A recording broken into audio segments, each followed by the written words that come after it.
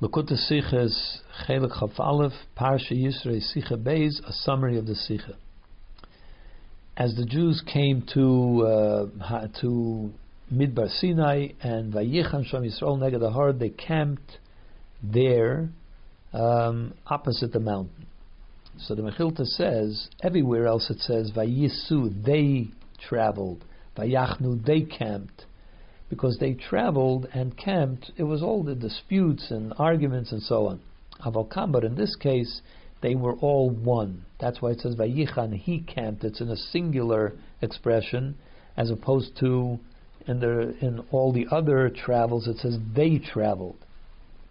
So the Jews were perfectly united in that situation. Rashi also says it, but he says the opposite. He quotes from the words from the pasuk Vayichan Sham Yisrael, like one person with one mind, with one heart, really.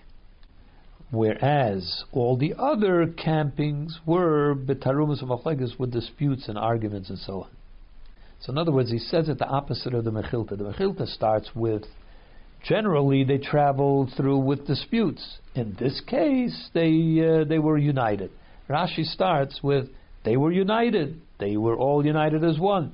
But in the other cases, they were traveling in disputes. So what is the basis of the difference, what Rashi thinks is the norm, which is they camped as one? Yeah, but the other places, in other words, that's the expected thing. But the other places was arguments. The Mechilta starts the opposite. The general attitude was arguments and disputes. In this case, they were one and united. Why is there this different view of it? So, first of all, to understand what the Mechilta and Rashi is saying, the Mechilta says that where does he learn this from? He learns it from the fact that in all the other places it says it in plural. They traveled, they camped. So from this they see the fact that they traveled, they camped means that they were not united. But in this case it says in the singular, so therefore here they were united. Rashi doesn't find that as compelling. The fact that it says they traveled and they camped, in the simple reading of the Psukim, what does that mean? That just means there were 2 million people. There were 12 tribes. Of course they say they traveled. That doesn't mean that they were in this dispute. They just were multitudes of people. So how does Rashi know this then? Because it says here, Vayichan Sham, there they camped in singular as one person, in unison. There only, so from this we learn, but the other places they weren't in unison. That's how Rashi learns it, not from the fact that it's written in plural. So then why does the Mechilta make such a big deal of Vayisu Vayachnu, the fact that it's written in a multiple? It could be read simply as there were many people, and that's why it was written in plural. Another thing, the Mechilta himself says that when in the first trip that they took from Ramses to Sukkot, it says they traveled from Ramses to Sukkot, and the Mechilta says it happened in an instant, like a blink of an eye. As it says in the pasuk, I will carry you on the wings of eagles. It all happened in a very miraculous way. So if the whole thing took an instant, so what do you mean they traveled with in dispute and argument? Who has time for an argument in an instant, in a split second? Why does it say Vayesu in that case? And according to Rashi, since Rashi makes the whole thing about Vayachnu Sham, Vayichan Sham, that in this case they were united. Why does the Torah have to point out such a shameful thing about the Jewish people by Matan Torah, that in all other places they were in dispute, they were not in unity? Why does he have to make an issue of it here? So the concept here is this.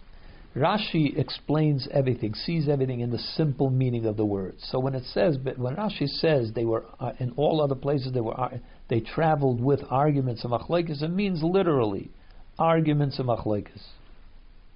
And if that's what it means, where do you take that from the words Vayisu, the fact that it's written in plural?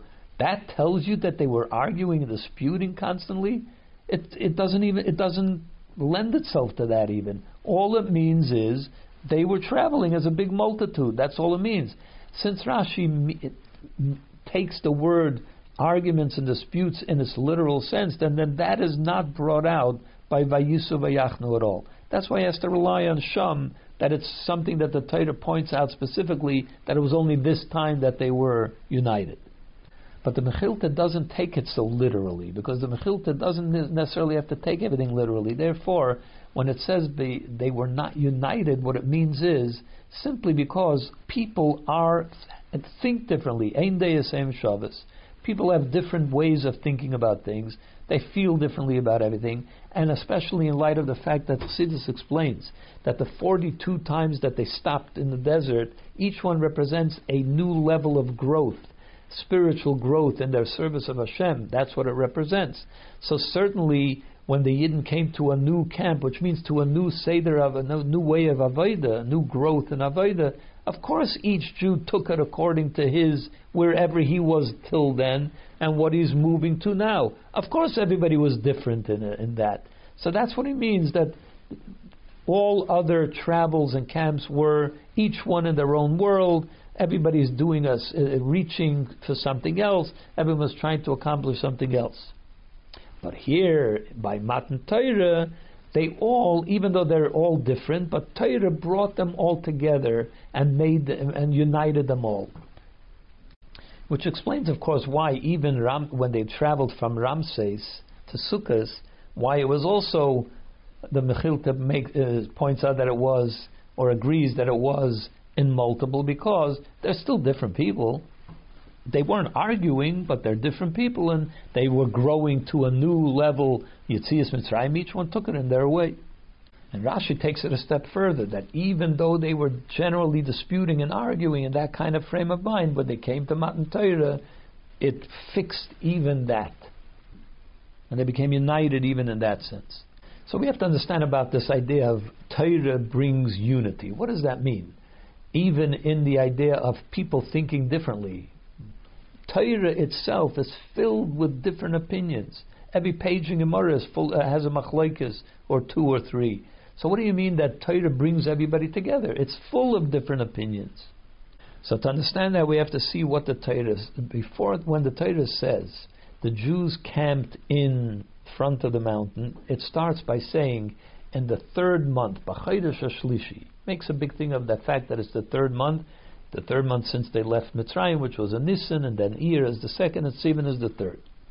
In fact, our sages tell us that the Torah is multiples of three in many ways.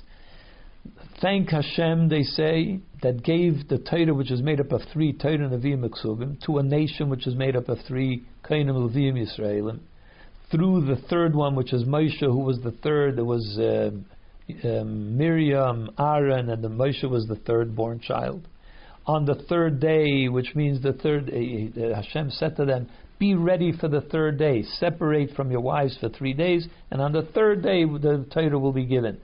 Again on the third day, and it was in the third month, which is Sivan. All these threes, Torah somehow is related to the number 3. So what does it mean? Why is Torah related to 3? If you're looking for unity, one is unity. Hashem Echad, unity, one unity is the number 1. So to understand the numbers, number 1, as we said, means there is only one thing. There is nothing else, just one. Number 2 expresses that it's now divergent. There are now two, it's different, divisive. You have this and then you have the other thing. They're not together, they're not one. Then there is 3. 3 means that you have two is division between two things. The number 3 is meant to bring together those two. As we find, there are two, the Gemara says there are 2 psukim which, there could be 2 psukim which are contradictory to each other. They seem to contradict each other until the third pasuk comes along and balances between them, arbitrates between them. An example of this is in Matan Torah. The Torah says that Hashem came down on Mount Sinai. Another pasuk says, I spoke to you from heaven. So which is it? Did Hashem speak from heaven or did he speak from Mount Sinai? Comes along the third pasuk and it says, Noita Shemayim, he tilted bent down the heaven onto Mount Sinai and spoke from there. In other words, the third pasuk explains why each pasuk is correct.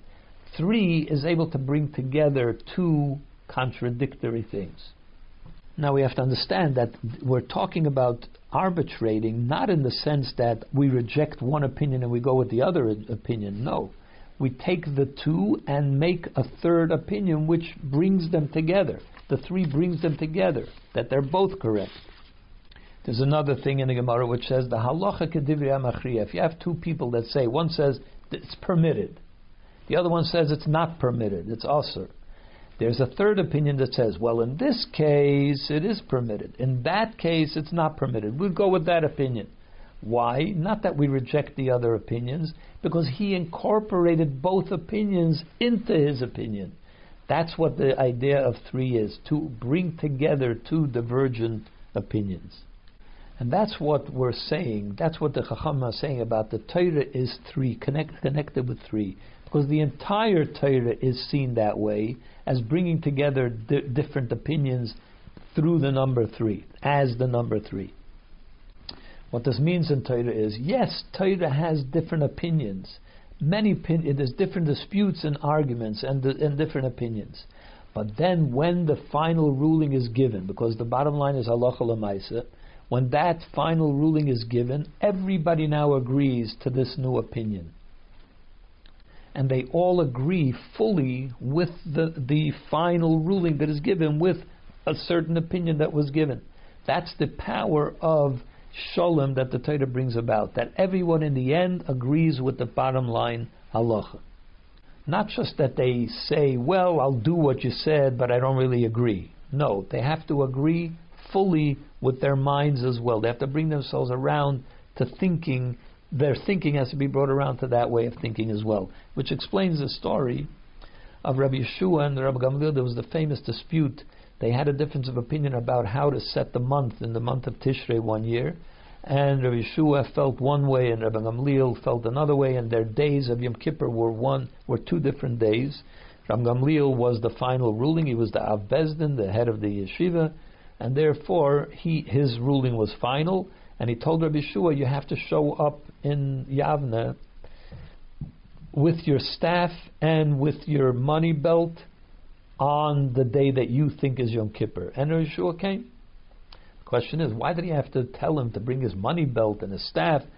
Just walking from his place of living to Yavne would have been violating the Tchum, and if it's Yom Kippur, then he would have been violating. What does he need to bring his wallet for? The point that was being made was, when Rabbi Yeshua agrees to do it my way, it's not that he's grudgingly agreeing to do it because that's the final ruling, but he disagrees. Everything about him agrees that this is the correct. He brought himself around to thinking that I am right. The proof is he brought his wallet. He brought every part of him. It's like he brought everything that he has to show that this is the correct ruling. Not just walking there without anything. His stick, his wallet, everything is part of that decision. Which means really his mind is there too. His thinking is now agreeing with me. But to explain that too, what does it mean that everybody is brought?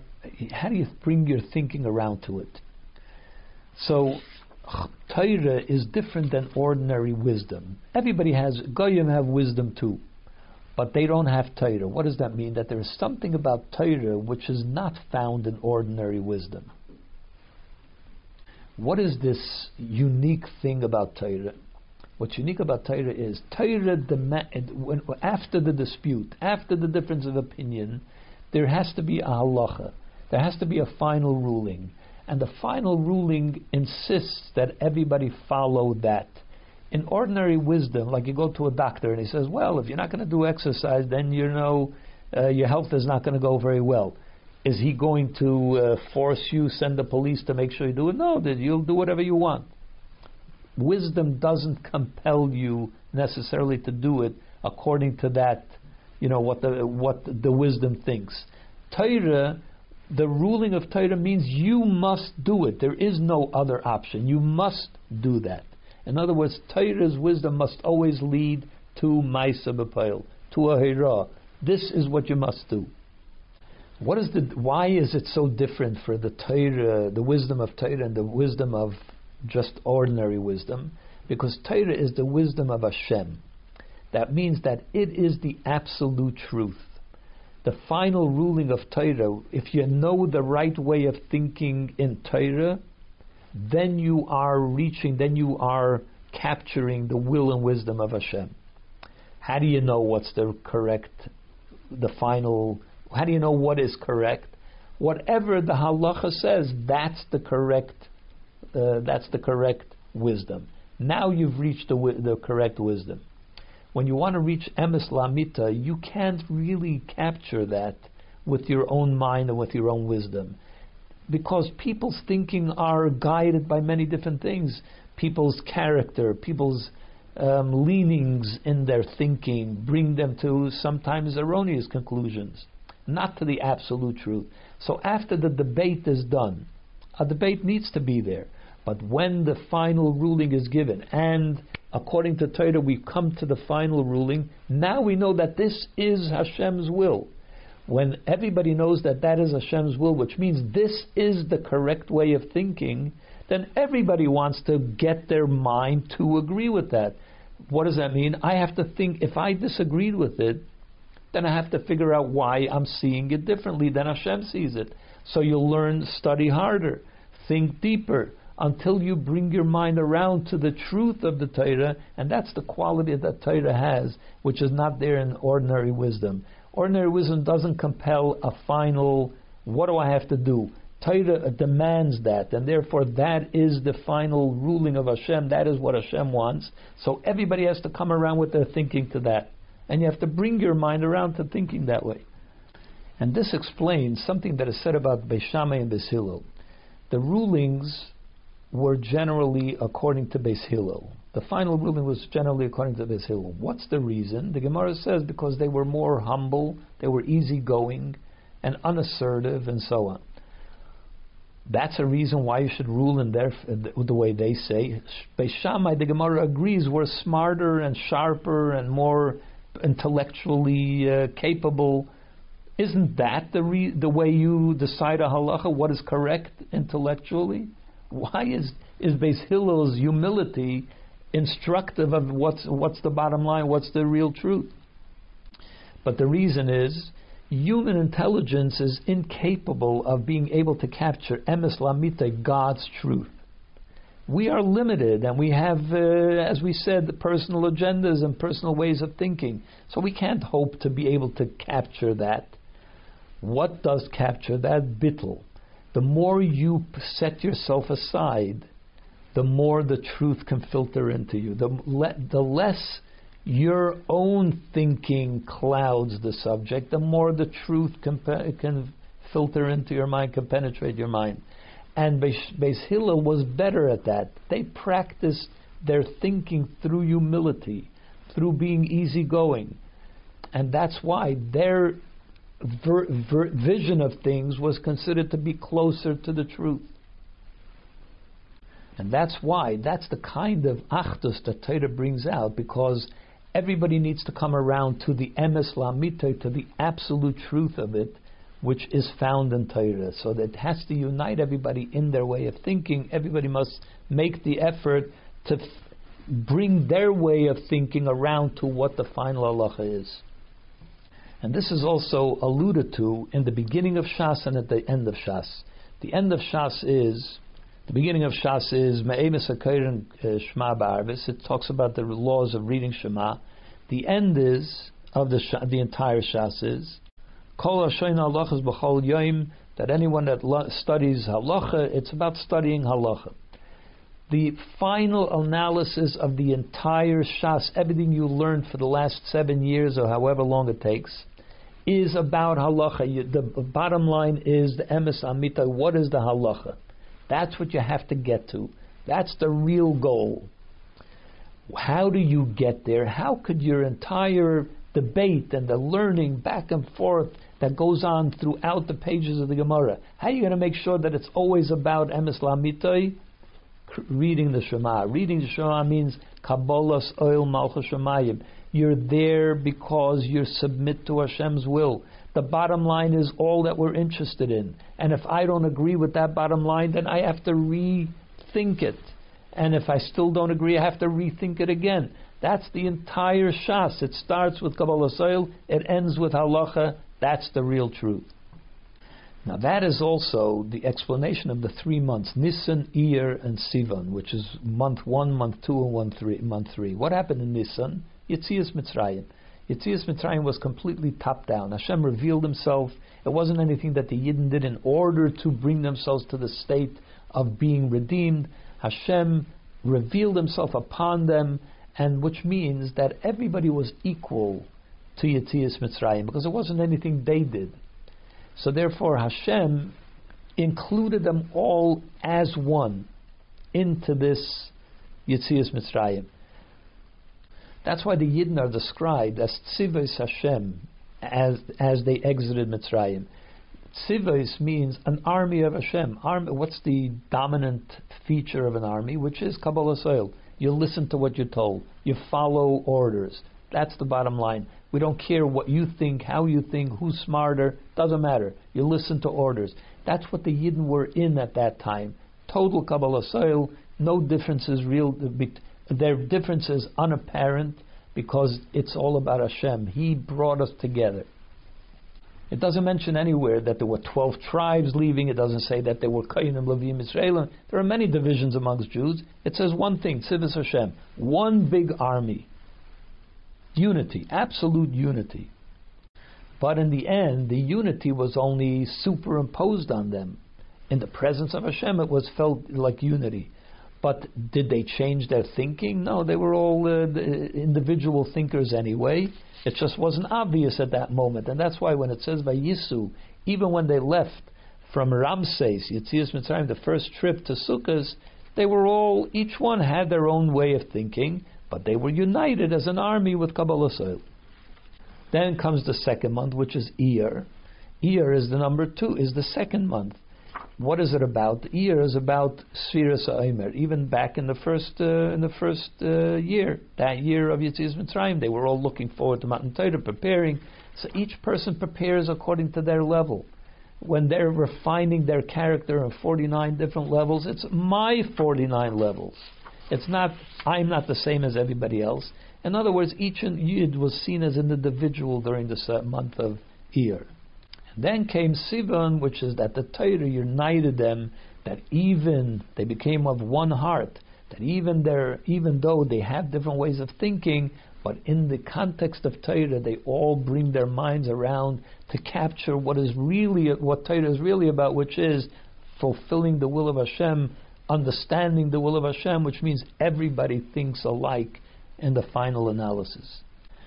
There's a lesson the Rebbe says for us in this Rashi, in this idea as well, which is, the Alter Rebbe says that, he explains why Ahavas Yisrael, why you should love every Jew, from the greatest to the most basic, because we all have the same neshama, we have the same father.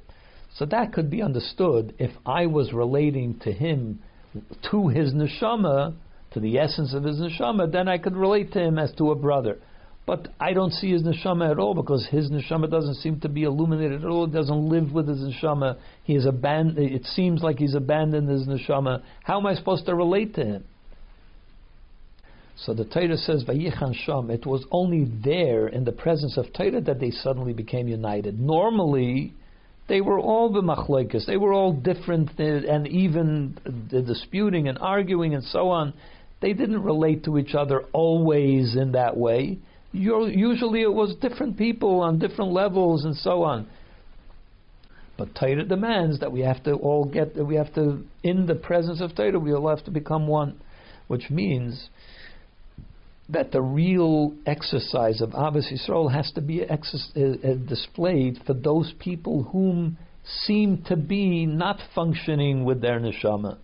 That's where the real key of Ahavas Yisrael is. And through this kind of unity, we will bring the true unity, which is when the Torah, the new Torah, which will come from Hashem, and in the time of Mashiach, which will happen speedily in our days.